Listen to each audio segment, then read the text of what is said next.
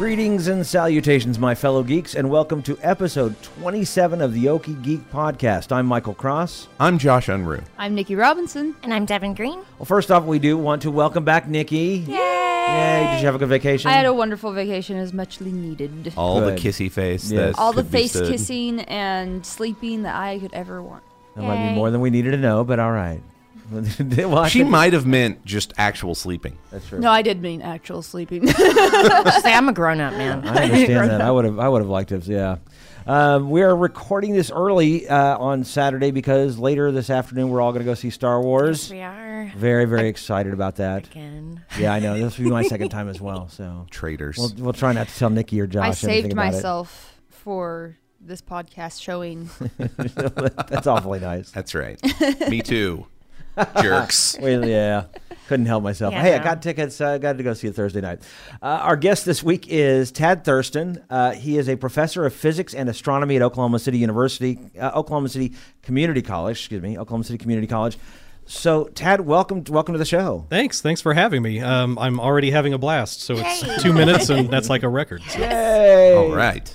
So, what got you into astrophysics? Why did you want to do this? Golly. I think, and this is the story I tell myself, and I think it might be true. When I was 4 or 5, I remember my dad taking me out to the front yard with binoculars to look at the moon. And I remember, the way it occurs to me now is that I was taken by seeing craters and mountains on the moon, things you can't see with your naked eye. Right. And I just remember thinking that it was profound that there were things that were in the universe that weren't accessible to the normal senses, and there was more out there than is normally visible. And then I think there were a couple of times that he took me to a stagnant pond that was in a little path by the house, and we got a little test tube full of that stuff, and we brought it home and looked under the microscope. And then so on that scale, drilling down into the microscopic, I saw paramecia and amoeba and all this single-celled creatures. And there again, it was just all this stuff that was in a water droplet. And I remember thinking at the time that, is the rest of the universe like this? I mean, is there so much more than meets the eye, sort of literally? So I think that got me started, that I really wanted to know how everything ticked. Yeah, so you could see something on the macular scale that like all you see is a face on the moon, but if you look closer, there's other things going on. Right, and why does it look like that? How did Right. it get that way? There's a whole series of stories, I think, that are then accessible if you follow it up. Sure. And how old were you around then? I want to say 5. Plus Hooked or you minus. early. Oh, yeah. Yeah, very good. Definitely got me early. Yep. No doubt. And what did your father do that he was so... I mean, that's a really great activity for a child. I mean, was it just your father was a naturally curious person, or was he He a was science bend? Or No, not remotely. He talked about how he never really knew much math at all. He was music, so he was highly educated. so he knew more math than he thought. Yeah, right, right, more than he let on. Yeah. But yeah, no, he was, and he remembered, I think, virtually everything that he ever encountered. So Awesome. we used to have family reunions of 20 people against him in Trivial Pursuit, and he would win. So, Wow. but he was, he was fabulously supportive of everything that I wanted to do. So yeah, it was a great environment. Well, in astrophysics, what is there anything new going on right now? Yeah. It's a remarkable field because we have new orbiting telescopes that are giving us more information all the time.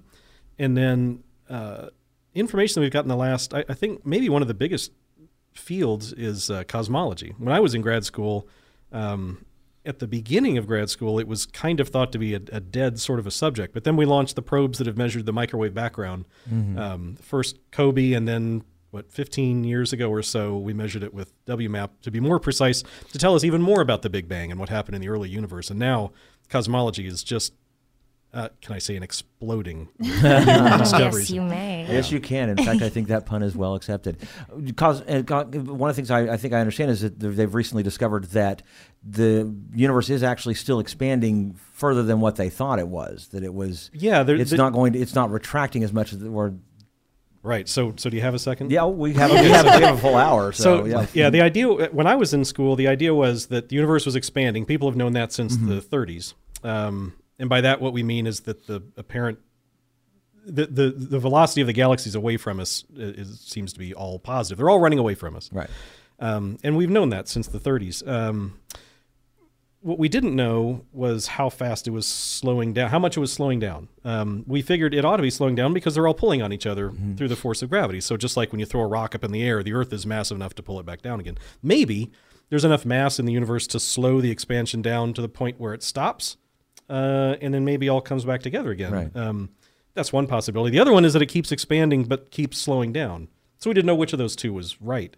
So what I remember was the research done in the 80s seemed to, in the late 80s, seemed to indicate that there was not enough mass. It always came out to be, if I'm remembering right, about a third of the mass necessary. So the idea was the universe would keep on expanding forever, but keep on slowing down.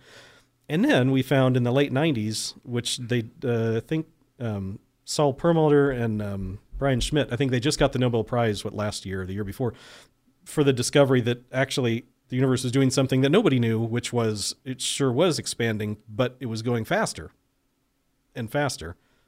And then you say, why is it doing that? Yeah. And then that's where we have to move on because nobody knows. All we know is that we gave it a name, which is easy. So we called it dark energy, which is a dumb name. But yeah, it's just for some reason, it's sort of an anti-gravity repulsive force on really large scales that make the universe So it's like expand faster. it's like something on the outside is pulling it rather than it's being pulled back in. Yeah, I don't know that anybody would say that, but that's sort of what it's like. Yeah, it's as if that's happening. That's amazing. It's sure. It's all of those words. Yeah, nobody knows. It's a complete mystery. Yeah, nobody knows why it's going on. I learned very early on that dark energy and dark matter is just science code for we don't know. Dark energy is definitely a code for we don't know. Dark matter, it's a little bit more, gosh, I'm going to do it again, a little bit more of a gray area, even a dark gray area. But we know a little bit more about dark matter than we do about dark energy. Not necessarily what it is, although there's some good guesses, but how it behaves, we know a lot better. We can map it. We know that it's there, and we know the distribution. We know what the clouds of dark matter look like around galaxies. We can map its distribution. We don't quite exactly know what it is, but at least it's known more than just by the action of what it's doing, like dark energy. Well, I guess as far as energy is concerned, energy isn't really tangible, and it has, at least with dark matter, you can at least kind of pinpoint it's in it some down. sense a thing. Yeah, that you so can map, I can understand where there's a little bit more understood about it. And you keep going that way, you're going to have to give it a real name. Right. And dark matter was I think, if I remember correctly, was the explanation of there's more mass, more weight in the universe than we know of, and that's what they dubbed as dark matter. Yeah, in fact, in each particular galaxy, we can watch the way that they rotate, right. And the fact that they hold together means there must be more mass in there to hold everything there, much more than we see just in stars. So we figure, oh, well, there's got to be something else that we're not seeing. And on the surface, it seems like dark matter, well, it's not very surprising. There's all sorts of things that are, quote, dark. All it means is it's not stars. It could be, the esoteric thing is it could be black holes. Mm-hmm. Then you have to explain where they came from, but let's forget that for now. But it could be trillions of Jupiter-sized planets. Because they don't glow like stars right. do. And well, so, Earth itself is not you can't, if you were far enough away from Earth, you would not be able to see it except for its reflection, what it reflects the sun So in that sense, from. Earth is dark matter in that Right. sense. So it doesn't have to be esoteric, but the really It sounds that interesting- way. It sounds that way. But the really interesting thing is that by studying cosmology and looking at the microwave background, we can put upper limits on how much ordinary stuff like atoms there are in the universe. And it's not enough to account for dark matter. So the really interesting thing is that we do know that the amount of dark matter that there is to hold galaxies together can't be ordinary stuff. It's got to be whatever the heck it is, and nobody knows exactly what it is yet. But it can't be ordinary, what we call baryonic matter, protons, neutrons, electrons, which is awesome. I think that's fascinating. Very, very exciting. And they say that they still predict that the universe, the Big Bang, happened about 13 to 15 billion years ago, correct? Yeah, now they're putting 2 decimal points on it. So if I remember, I think it's 13.8. So they're actually getting much more specific. Oh, yeah. Okay. Yeah, the recent background measurements have pretty much nailed it. Because it was actually, I think when I was taking science back in the 70s, I think they'd only given like something like 5 or 6 billion years or something like that. Yeah, what I remember was in the late 80s, early 90s, it was the usual number was 15 plus or minus 5. Anyway, so that's between 10 to maybe 20. that was 10 billion. About maybe 10 to 20, yeah. Yeah. Somewhere in there. So now it's just being They've narrowed really down. gotten much more specific. Yeah. Okay, great. Wow. So how did you finally make the decision to be an astrophysicist, and why? Gosh, that's a good one. I was when I was a freshman in college, I was an engineer, and I teach right now a lot of engineers, so I like telling them the story because they like being engineers, and so I try to needle them. Buckle up, engineers. Right? Yeah, hold on to your hats. When I might have even been a sophomore, but I remember taking an engineering class where we were drafting and practicing. And see, back then, because we didn't have CAD software and all that. So anyway, we were practicing drafting parts, gaskets, and things like that, how to draw these parts. And I remember I went from that class to, because I'd always been interested in astronomy, I was taking an astronomy class. And so I went straight from drafting to, I remember going to the class and we were talking about supernova. And that, for me, was such a fantastically big phase transition from drafting gaskets to talking about supernova that suddenly I started balancing like, well, wait a minute. I kind of like one thing more than the other. And it was right around that time when I first read the novel Contact by Carl Sagan. Yeah. So all in life, all these things kind of come together. So it occurred to me that the heroine, Ellie Arroway, was an astrophysicist, and I guess I never took seriously that could actually be a thing, an occupation. Yeah. And then there was some NOVA program where a guy gets out of his truck and goes in an observatory, and it said, blah, blah, blah, astrophysicist. And I thought, so I guess you could do that. And so I looked in the college catalog, and that was an actual major. And I thought, it's like being told you can be a rocket scientist. Yeah. I was like, wait, rocket science is actually a job? Yeah, I think I'll do that. It's not just a punchline. Or a brain surgeon. Right. I actually know a bona fide rocket scientist, actually, from OU. Right. Yeah. He has a shirt, as a matter of fact. I am a rocket scientist. Yeah, NPR did something, you all probably know, but the thing about, well, it's not rocket science, but then they talk to rocket scientists. Well, what do you guys say? And say well, it's not brain surgery. And then they talk to brain surgeons and say, it all kind of went full circle. That's awesome. Do you still get into, and I say this because this past week the Geminid meteor shower happened. Do you still get out and watch the meteor showers? Does that still excite you at all? It does. I just don't. I'm just lazy. I don't know what else to tell you. He's getting up really late. Yeah, see, in school I was more of a theorist. I never really had a project where I went out and used the telescope. So frankly, I'm embarrassingly kind of ignorant on how the big telescopes work, and how observational astronomy in particular, I mean, I know, the broad overviews of how it works, but I never really did it much. So, I've done some talks at the Oklahoma City Astronomy Club has a strong club and a strong program. I've given talks there, and I've gone with them to Northwest Oklahoma, and we've done observing out in the Panhandle where it's really dark, and it's wonderful. And I keep a school telescope at my house more than I probably should. This doesn't go out to public, right? No one's going to know about this. No one's going to hear it. Nobody listens. And so I drag it into the backyard and I look at stuff as often as I can. But as far as like the local events, I don't get out as often as I should and as often as I want to go look at them. So the meteor shower I completely missed earlier this week.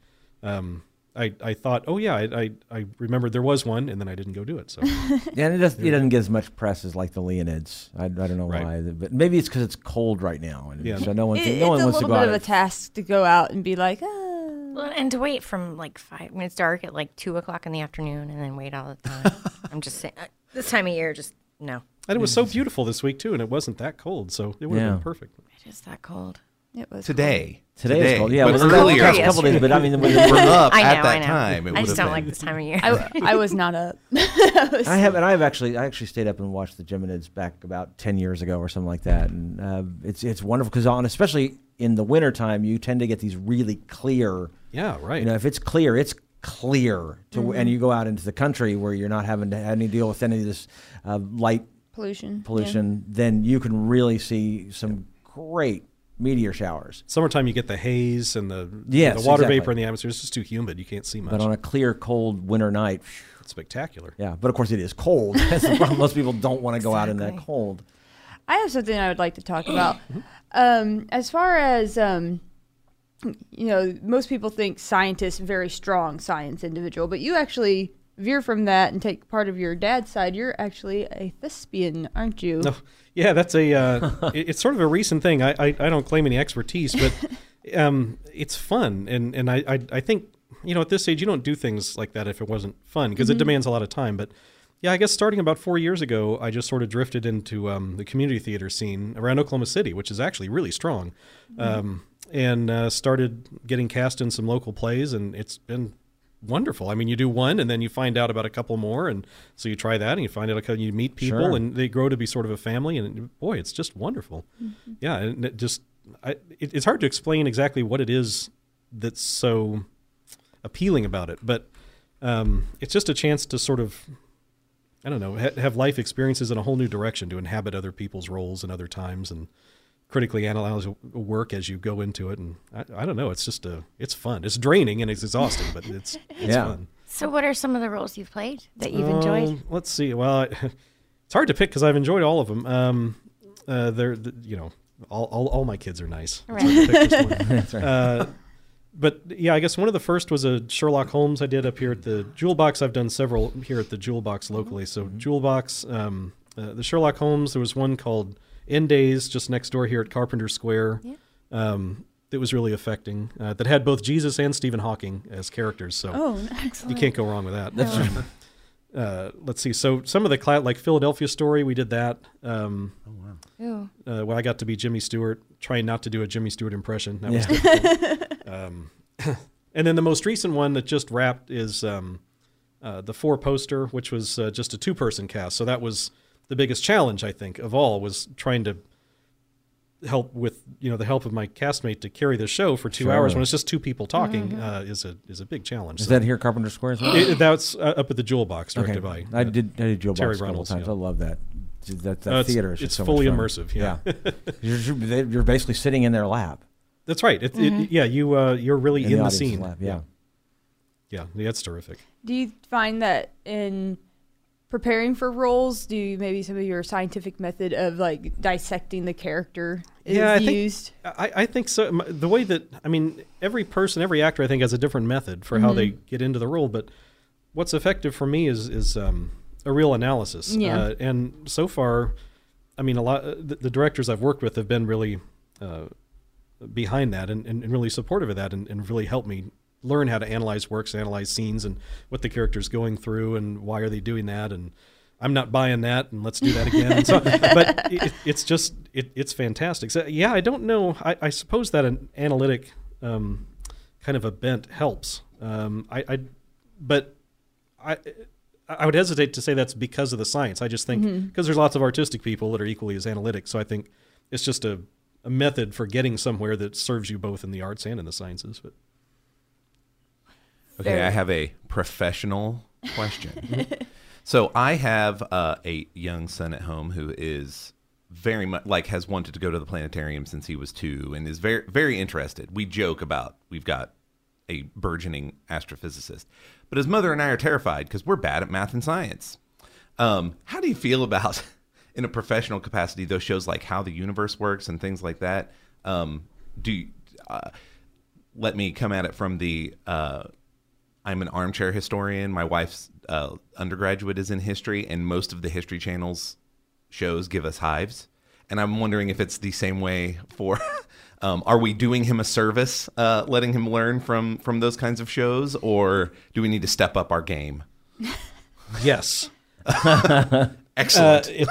I like these cut and dried answers. Yes. You are doing.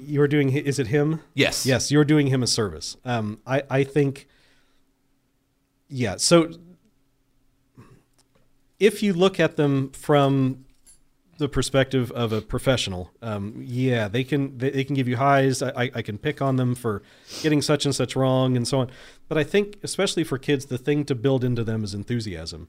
Mm-hmm. Without, and there are limits. You don't want them to be enthusiastic about stuff that's nuts, or there's a line. But in general, I think if they're excited about the thing that they're watching, I think that's the main thing. Okay. And I take that into teaching as well. If I'm teaching students in general astronomy who are not going to take an Astronomy 2 class, and this is the only science class they're ever going to take, I'm not actually, and hopefully they don't know this, I'm not actually, well, I guess I tell them, I'm not actually that concerned with the details that they take away from the class. What I want them to remember when they leave is just an appreciation for what it is that we do, and, Sure. and the appreciation for the results and the appreciation for the world that they live in and so on. They're not going to remember details of the tables or whatever if they memorize during class. And the same thing is true with the kids. I don't know that they would take in details like that as much as just an enthusiasm for the subject in particular. Why is it exciting that we know something about history or why somebody did something? That's the part that you want them to carry away.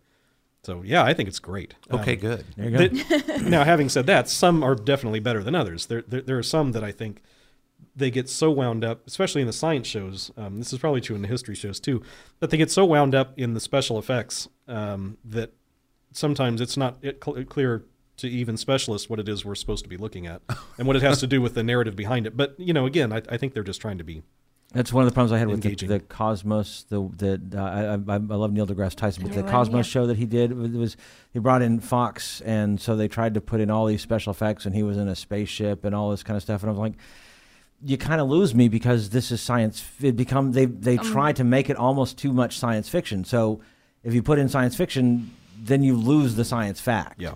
And I think they didn't, and I love that program. Yeah. But there were aspects of it where I thought they didn't appreciate enough how much charisma he actually had. That Correct. You, Oh, you yeah. don't want to upstage Agreed. that guy with special effects because he's good enough just standing there and talking. Yeah, which we could. I mean, he could sit in an empty room and just talk. He has a and very yeah. successful podcast I was where gonna he say, just I sits listened to there his and podcast. talks. Just We can him just sit talking here about and listen science. to him Right. talk. So yeah, I mean, I don't know why you would do that. But I do like shows like that. I mean, anything on OATA right now, and that's why I thought because they was did with Cosmos, they tried to move it from OATA to Fox and made it big and huge and special effectsy, and I'm like, I don't need that. I was curious as to what things were going on, but then I guess that's why the show I don't think lasted as long as it should. It's fine. have. It's Fox. They'll cancel it. It'll be fine. Well, they did. I Yeah, mean, they it did. lasted They like did. 13 episodes, and so it it lasted longer than. Don't Okay, won't go there. walk away. So I know that each astrophysicist has a specific field that they tend to study into. What's yours? In grad school, mine was how particular elements change. Well, see, anybody talking about their PhD thesis is gonna it's Amen. gonna bore everyone because it's so detailed and specific. For example, get ready, kids, to be excited. You might have wondered, how does nitrogen change in spiral galaxies over the course of billions of years? Well, I can tell you because that's exactly what I wrote about. That So actually sounds really No, interesting. no one didn't know it awesome. did. Are you talking about how it? What do you mean by change? oh, you're gonna ask a follow up. Right in the wheelhouse. Yeah. Like, that's what we do. We Yeah. just throw Serve meat it and up. potatoes pitches. Serve That's it up. what. What So change is occurring? nitrogen is made by different elements are made by different types of stars. Hydrogen is not made by anybody. It was created in the Big Bang. Helium was also created in the Big Bang and to a lesser extent in stars. And then as you go up the periodic table, different elements are created in different places. Small stars can create elements up to, let's say, carbon. They can fuse them. That's where the elements come from, carbon Right. and oxygen that we're made of. Atoms, And so, but small stars can't go really beyond that. So if you want to make nitrogen, oxygen, neon, magnesium, all the way up to iron, those come from different populations. Those come from massive stars. And then if you go beyond iron, all the way up to uranium or whatever, then you need supernova explosions to do that, which come from, again, massive stars. So when you fold into that small stars that make a lot of the light elements live a really long time, it takes them a long time to process those and evolve. But massive stars, comparatively, are like a blink.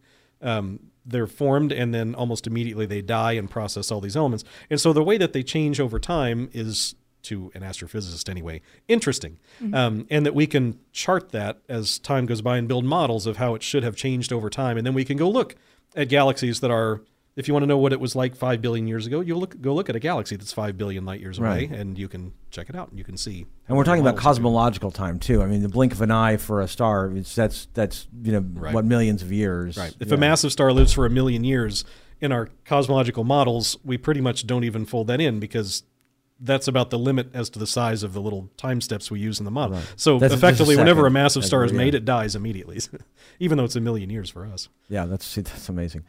I do have we shot out on our podcast on Twitter for questions, and we did actually get some questions from some of our listeners. So so we've got Alexi Brohanen wrote out: are other dimensions real, or are they at least possible?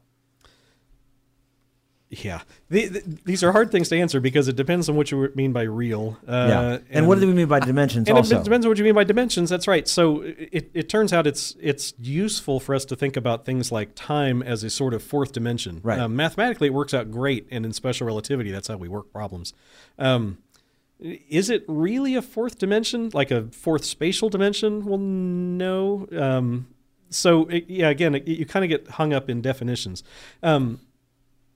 But what we can say is that mathematically we do need, if you want to believe in things like string theory, right. You need extra dimensions to make the math work. What those extra dimensions might be like, nobody really knows that. But mathematically we can describe it just fine, whether we can imagine it or not. The math works out great. So are they possible? Sure. There's no reason why they're not. Can you give like a Reader's Digest version of what string theory is? I keep hearing it all the time, but I don't actually know what. And it might be too hard to explain, which is why I don't have an explanation in my head. People a lot smarter than me have written long books trying to explain. Well, that's what I'm saying. Yeah. Roughly, it's sort of like this. There are things called elementary particles. Most people know protons, neutrons, and electrons roughly make up all the normal matter. So. But then you go further. What are protons and neutrons, and what are all those made of? Well, protons and neutrons are made of quarks. They have 3 each. Electrons are not. They're totally different, which is weird. So now we have quarks and electrons, basically. Those are the two sort of families. Electrons belong to a family. But anyway, those are the fundamental things. And you say, what are they made of? Well, right now, we think they aren't made of anything. They're fundamental, whatever that means. One way of describing what that might mean is that they are something akin to notes played by a guitar. So you might strum a particular string, and out of it comes a particular note. That note might represent some sort of a fundamental particle. If the string were tuned to a slightly different frequency, you get a different, and you strum it, you might get a different note. So these strings, which might be, then you say, what are the strings made of? Well, then we stop talking because there's no note. But if there are such things as little strings vibrating in particular resonances and particular frequencies, those can represent the properties of what we think of as fundamental particles. So it's just another level of abstraction. But and people have carried that to sort of poetic extremes, that there's, the harmonies of the cosmos and the fact that everything is like beautiful music. And so, that's cool. That's probably just a human construct, but it's neat. But loosely, that's what it is trying to explain what the fundamental things are. Yeah. And it turns out that mathematically, it's kind of elegant that you can describe them as vibrations of really fundamental little strings. And it's been claimed by some of the people who work in the area that you can derive all sorts of things like the theory of gravity tends to fall out, at least I'm no expert on that, but the theory of gravity purportedly tends to fall out of some formulations of string theory naturally. So it makes some predictions like, well, if those are such little strings that obey such and such laws, you get things like gravity and electromagnetism and so on. That all comes from the strings. That all comes from the strings, yeah. And that's sort of the holy grail of fundamental physics now, is trying to figure out the origin of these forces. Why is gravity so weak? What's the relationship between all these forces? Why are there 4? That's kind of where they're at, I think. That's really cool. So yeah, that's just amazing. I had a question from, this is Ken Ragsdale, at Ken_Ragsdale says, when does light bend? And I'm not quite sure I understand that question, but does that make sense to you? Yeah, well, there's the easy sense to answer the question that it bends when it goes through a lens or through water, materials that are more dense. Right. Also, it turns out Einstein, this is the 100th year of his general relativity, and Einstein forecast that light would bend around massive objects, that they would act like a lens. And such a thing was measured back in 1919. So basically, light bends when it goes around anything that's massive. So perhaps that's what. How massive are we talking about? It bends a little bit around things that aren't very massive, and then it bends. It was measured in during a solar eclipse when a star goes behind the sun, and we could measure the position of the star when it was behind the sun and then not behind the sun, and we found out that it shifted just a little bit. So it's anything with mass can actually affect a light. Because Einstein said that any mass warps the space around it a little bit, and so the light just follows the space. And so if it's warped a little bit, then the light bends a little bit. Okay. If it's a black hole, you can have the ultimate thing where a light can actually orbit the black hole, and that's kind of cool. That's sort of the ultimate bending, I guess. Which is that's where you get the swirly. Yeah, isn't that where you get that idea behind? Obviously, I don't think anyone's actually seen it, but that what do they call that? There's a word for the swirly stuff around the black hole. Yeah, the accretion disk. The accretion Yeah. disk, yes. Yeah, the accretion disk is actual material around the black hole, but that's if you just follow that in a little bit more, and I can't, maybe it's the ergosphere or something, I can't remember what it is. Whoops. But there's talk with your hands. yeah, there's a certain sphere around the black hole that is light that's trapped in a rotating orbit around the black hole, which is kind of cool, inside the event horizon, which is neat. The event horizon, that was the other thing I was thinking about. Yeah. That's the fun part, the event horizon. Yeah, So you get if that's fun. By Yeah, certain that's real metrics of fun. fun. Yeah. So does that now? So then, how do we know for Crushed certain by where fundamental forces. if light is bending, You gotta go. as it's reaching the Earth? How do we know that the light that's say from a star that's 15 billion years away is where we're looking at it? How do we know it's not been bent in some way or form from another? Does that make sense? Maybe I'm Sure. No, that's a great question. And what we do is you look at like the kids today, they have the Google, and so you can Google gravitational lensing. And so when you look at distant pictures of galaxies, sometimes they're bent into arcs or they're bent into multiple images. In fact, I think just last week I saw that there was a picture of a supernova that went off in a galaxy that had a galaxy in the foreground, a massive galaxy in the foreground, and the light was split into 4 images. So we have 4 images of that supernova, which is awesome. And there's still another one yet to come because the light to come hasn't quite reached us yet because it's taken a slightly longer path around that galaxy. So we think we might be able to catch it actually going up. That's crazy. It's so awesome. So yeah, so you're exactly right. When you look at distant things, occasionally you can tell that the light's been bent. And that's how we can map the distribution of dark matter, for example. There's because something out it's there bending the light. Right, dark Cut matter that is way. completely transparent, but it has gravity. So we look at pictures of distant galaxies, and then we can map the distortions, and we can know that there's this cloud of invisible stuff in front of it. It's amazing. And isn't really that also amazing. that's how we're finding out exoplanets as well? Is we're measuring how there's gravity out there, something is moving, and we're finding like when it crosses in front of a sun and it bends the light in that somewhat there. Yeah, the first way that we found exoplanets was to look at the little wobble that stars make, because when planets go around them, they tug move on the them, star right. a little bit. And now, you're right, what they do now is they look for the little eclipses. So as you look at a star, like when the sun, if you were back in the solar, like maybe at Jupiter or Saturn's position, if the Earth went in front of the sun, we would block the light from the sun. It'd be a little eclipse, but not much because we're only it's just a little dot. 1/100th the size of the sun, so 100th and square that, so it's only, we only block 1/10,000th of the light from the sun. But the telescopes are so good now, like the Kepler satellite is so good that when it watches a star, it can tell if the light from the star dims by a factor of 1 out of 10,000, you get this little blip. And when you look at the little blip, that doesn't last very long, you know, oh, that's a little eclipse. Mm-hmm. And if the solar system happens to be edge on, we can catch these little blips if there are planets moving right in front. And so we can tell that there are planets there. And by looking at the blips, we can tell things like what the orbits are, how far away they are from the sun.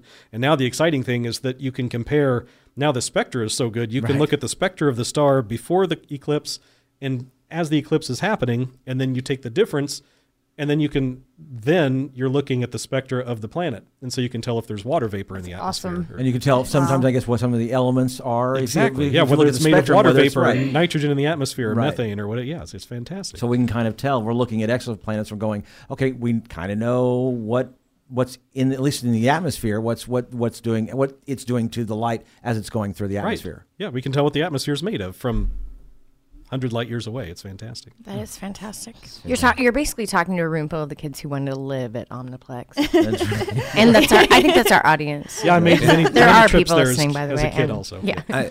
Having actually spent the night at the Omniplex, you don't, and it's You the don't actually- Science Museum, by the way. Oklahoma. Yeah. It'll Yeah, never you don't go actually away. wanna, When we were you don't kids, it actually was wanna live there. Omniplex. I'm just saying, you don't want to. Like, I floors are hard. I stayed there overnight as a kid, and I did want to live there. Okay. I, all right. I made a plan to stow away. So, and was it in the treehouse? No, it was the planetarium. Of course. Yeah, I'm sorry, the people that run that thing, it just always is the Omniplex. I can't. Yeah, yeah, know. they understand. Yeah, it's burned into my head. do. It is for They us. know we It love is- It's them. for our generation. I mean, our We kids' held it generation together will probably be able to Yeah. do science For an museum. hour. We did. I almost let it slip once, and actually I think I called out on Twitter too about we usually know as an Omniplex too. I did it on the air. I didn't call you out. Hey, on man, Twitter. I'm saying they understand. Yeah. All right, I've got a question from David Sollers.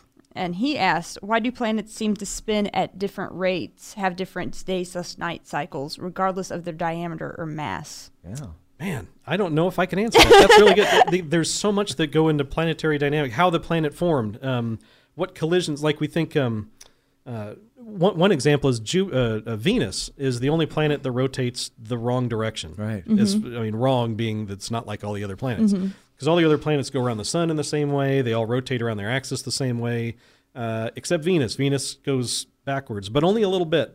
It almost doesn't rotate at all, but it goes backwards slightly. In addition, Venus is weird because its surface was completely reformed like 500 million years ago. See here again, maybe I'm wrong, right? So somebody who knows Venus is going to say, no, it was 350 or whatever, Anyway, so not that long ago, it did change. Fight. Yeah, right. Well, it had, but what we think maybe happened was that there was a tremendous impact on Venus that long ago that simultaneously did, because that would explain both things. It would explain why the surface got repaved, and then it also explain if it hit an oblique angle, it could have changed the rotation of Venus too. So why planets rotate at the rates they do is so tied up in the things that happened as they're forming and after they formed. I don't know, and people, and again, I'm no expert in planetary astrophysics anyway. I sort of communicate what the experts have to say. So experts might say, oh no, there's a clear correlation between the whatever. So maybe there is, but I'm not aware of it. I just fairly know random. It is true that really massive planets tend to rotate faster, probably because they formed out of bigger gas clouds. And just like a figure skater that pulls her arms in, she starts spinning faster. If there's more mass that shrinks down into a planet, it can maybe tend to rotate faster at the end.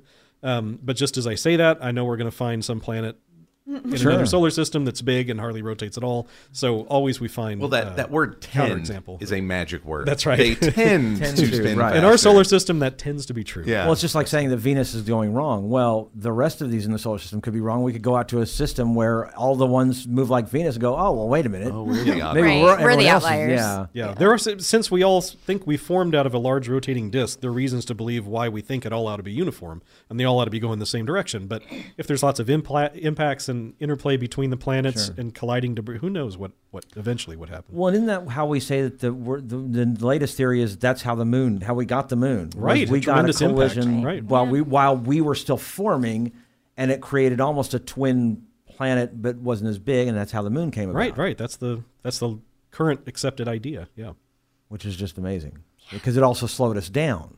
that's right. If it hadn't been for that collision, we would be spinning too fast for life to be created. And the moon is still spiraling away slightly every year, about the same amount that the continents are separating, which totally has nothing to do with each other. But it's a nice neat fact. anyway. Yeah. We might find it does.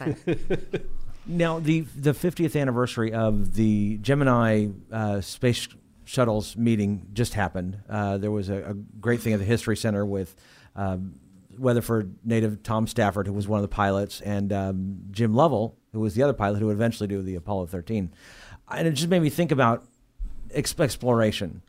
Are you disappointed that, for example, we haven't visited the moon in more than 40 years? Gosh, yeah, I think it's a tragedy. But that we lost the will to do it. Once we had done it, and it was clear, I think, that the Soviets would not do it.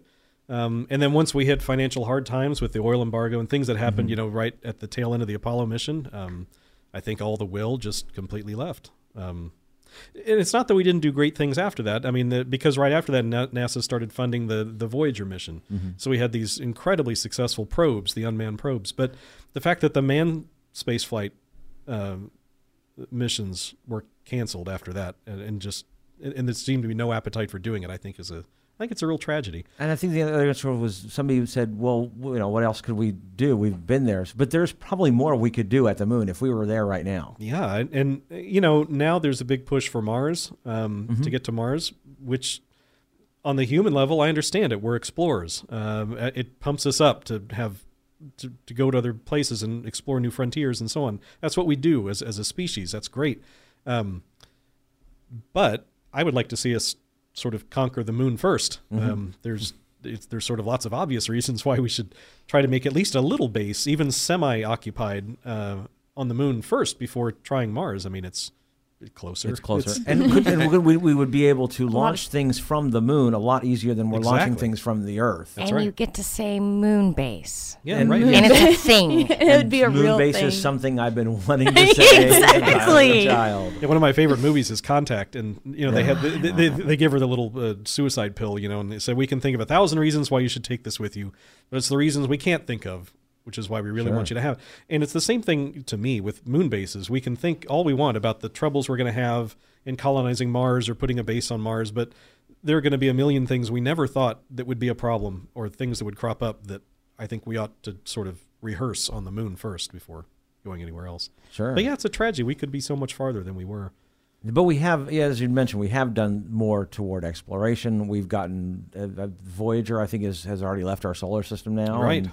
And, so there's things that we have done. We just, unfortunately, there's not a human eye out there. Right. Yeah. There's Galileo, Cassini. There's fabulous things that we've done in the solar system. But as far as manned flight, we've never left low Earth orbit after that. Yeah, so. And even Mars. For the longest time, we were shooting things at Mars and nothing was working. And now we've got rovers and we've got. Right. I think that's only been for the past 15 years that we actually got things we've sent and they're working. And they're working fantastically. They're designed to work for 3 months or 6 months, and they're working. 6 months was out. The first one was supposed to be 6 months. Yeah. Well, and then it's still crawling around. What's the one the IE?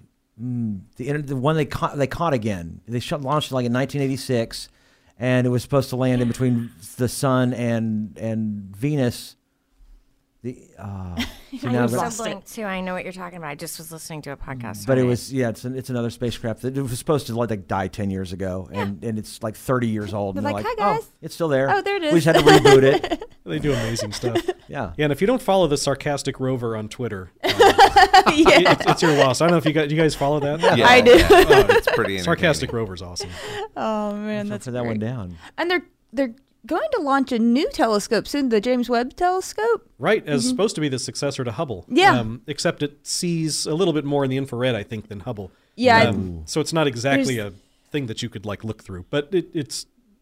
There's lots of mirrors. Lots of mirrors. Yeah. And I know Hubble was late 80s, wasn't that when Hubble was launched? Yeah. I mean, it was planned then. Yeah, I think launched in the early 90s. 93, I think, was the retrofit to fix its vision. So it's over 20 years old. Right.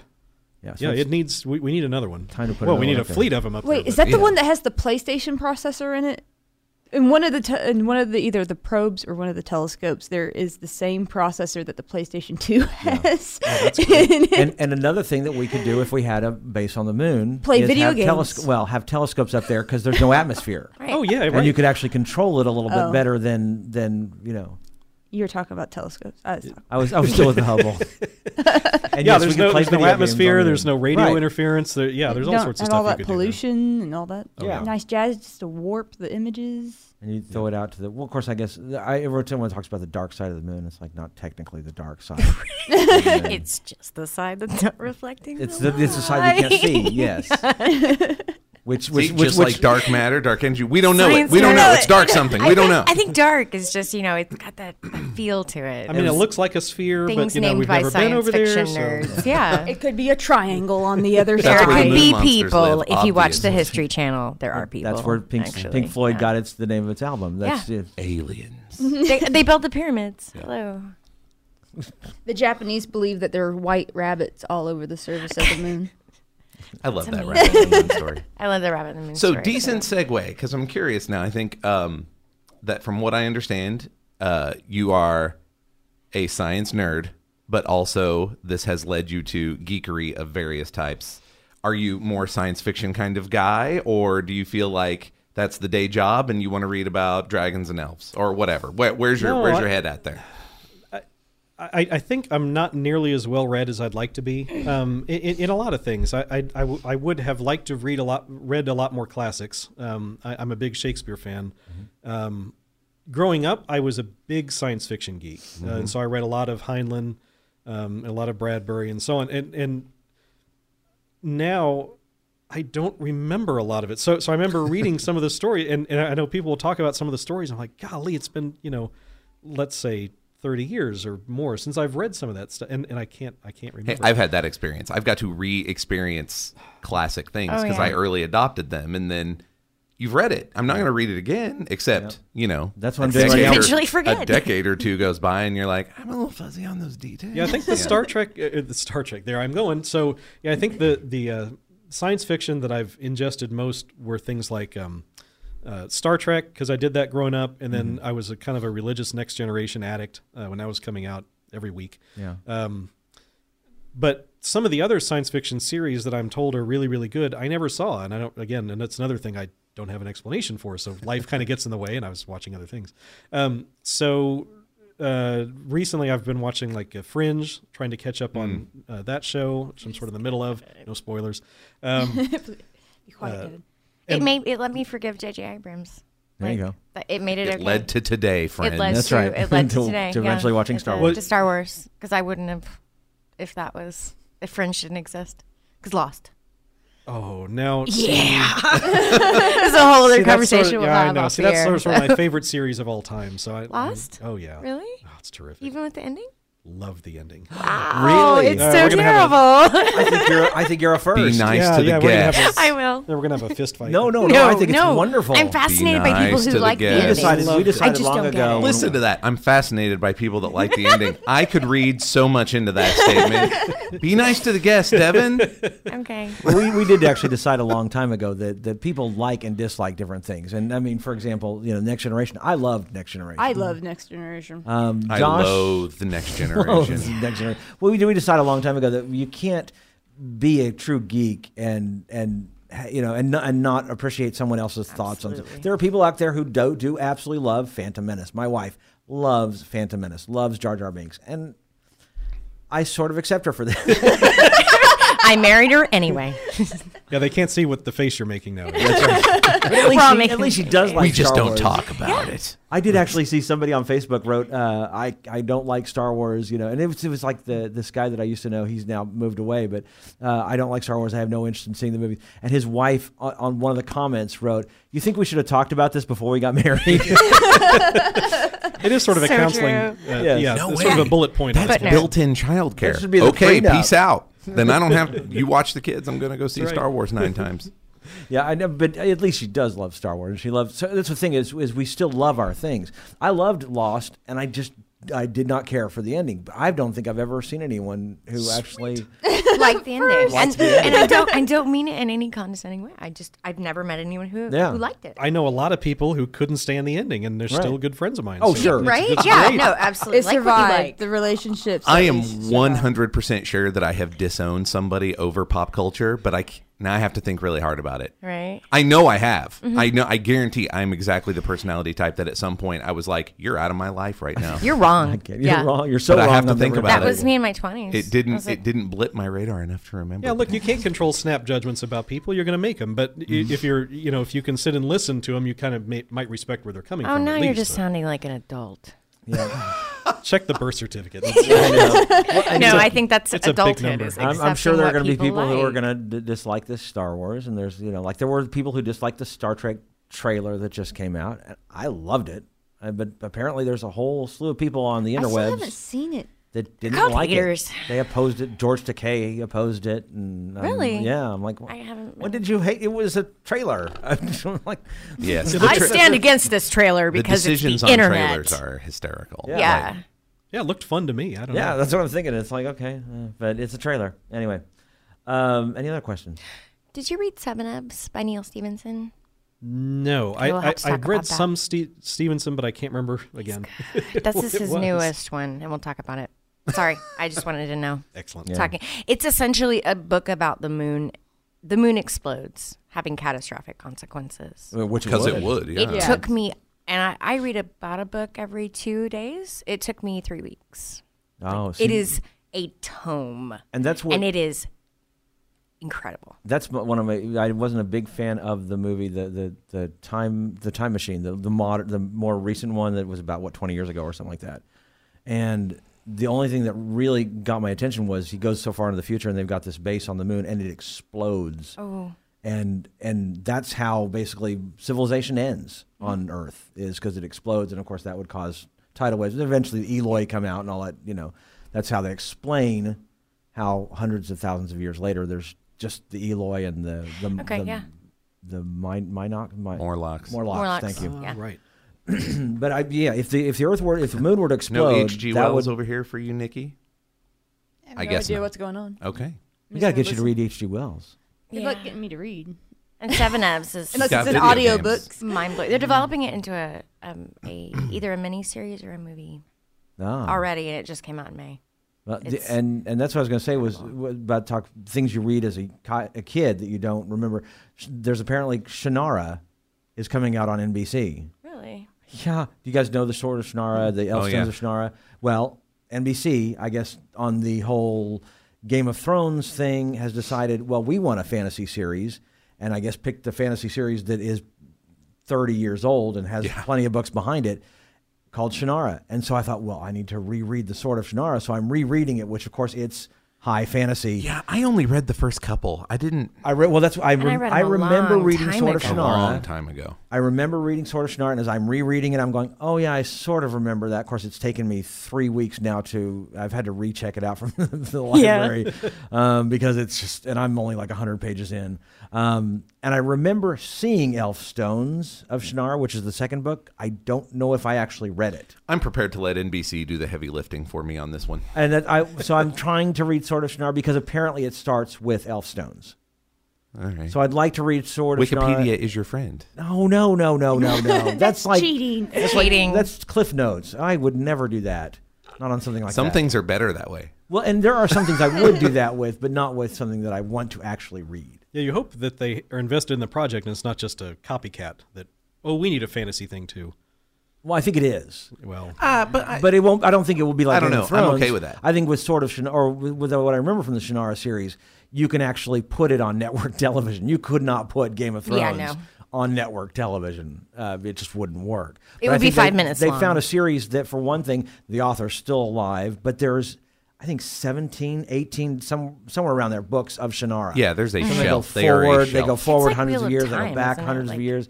there's It's like- yeah. So they've got plenty of material for it to go. If it's good enough, they can go several series. But it's supposed to start in January. Interesting. I had no idea. Yeah. Yeah, I'm gonna let them do the heavy lifting. So, but it could be good. I don't know. I liked Sword of liked them Shannara, when I read but them again, when I that was was a high kid. fantasy when I could sit and read high fantasy. Oh, it's hard. Yeah. A lot harder now than it was when I was a kid. So, anyway, any other questions, answers, thoughts? Anyone want a mint? All right, we're gonna go see Star Wars. Yeah, we're gonna see Star Wars. You want to come Yeah. with us? You should come with us. totally, I've already Have you seen it yet? So, So we. So has half of the people that were supposed to see it brand new today. But my son hasn't Cool. seen No, it. that was And part that of is the what's deal. exciting. I am very excited to. It's actually better to see something a second time because then you Yeah, get to 'cause- enjoy the reactions of people after Like, you know. this part's gonna be great. I can't Well, wait you to don't. hear I what- would never do that. I promise you, I will not have. Any I would do spoilers. it at the Never. wrong time. This part's going to be awesome. You're And gonna then want it's to just cover like your a- eyes. just a landscape for 3. How awesome was that? What are you? Wasn't that amazing? I would just Yeah. have a really good time. Yeah, it's with probably that. some developmental deficit, but I have a hard time. Things that I like, I have to see twice because the first time I just think, oh, that was awesome, and then if I try to tell somebody about it, I can't remember anything that actually happened. So seeing it twice kind of locks it in my locks head. it It into does place. help. Yeah, I'm And with I, this It is does the that only, with but me, this is the too. only thing I've actually immediately said. I've got. I knew I was going to see it a second time, but I also thought if I wasn't, I'd be going to see it a second time because it just there's more to it. I think, and I'm looking forward to seeing it a second time because I'm sure there's stuff that I missed. So it'll be a lot of fun.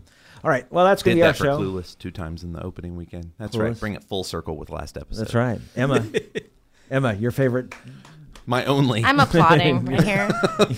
I went through Lost again, so there's that. That's impressive too. binged I it, don't yeah. think I want to actually. You just don't watched because wanna I'd feel like you to watched the entire arrive- series a I second could time. do You just don't want first to. season. watched it a You just don't want to second spend time. experience the heartbreak again.